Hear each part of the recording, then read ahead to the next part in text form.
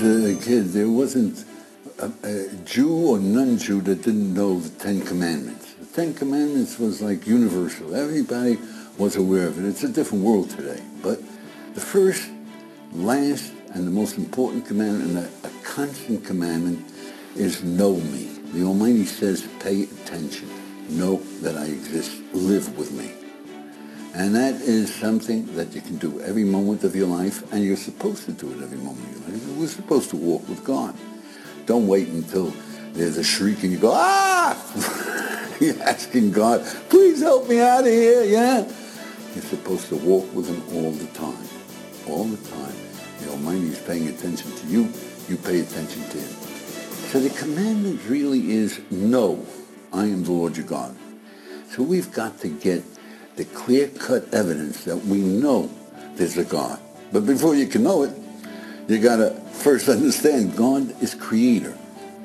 The whole universe, Big Bang, from nothing. Well, nothing from nothing. There wasn't a little material that he made that material and then the Big Bang.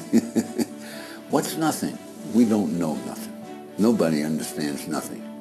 But we know it's the absence of everything. There's nothing. No time, no space, no matter, and no energy. Nothing. And the Almighty created all the universe out of nothing. He's a sustainer.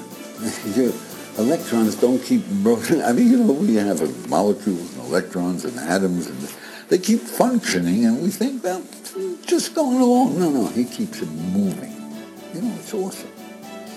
But more awesome than all of it is that he's always communicating with us. He's leading us. He's the supervisor. He sees where you're going.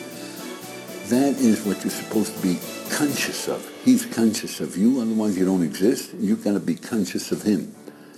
Don't wait until he gets your attention by throwing you off a roof and you say, Almighty. You got to walk with him. You got to walk with him. And it's powerful for living.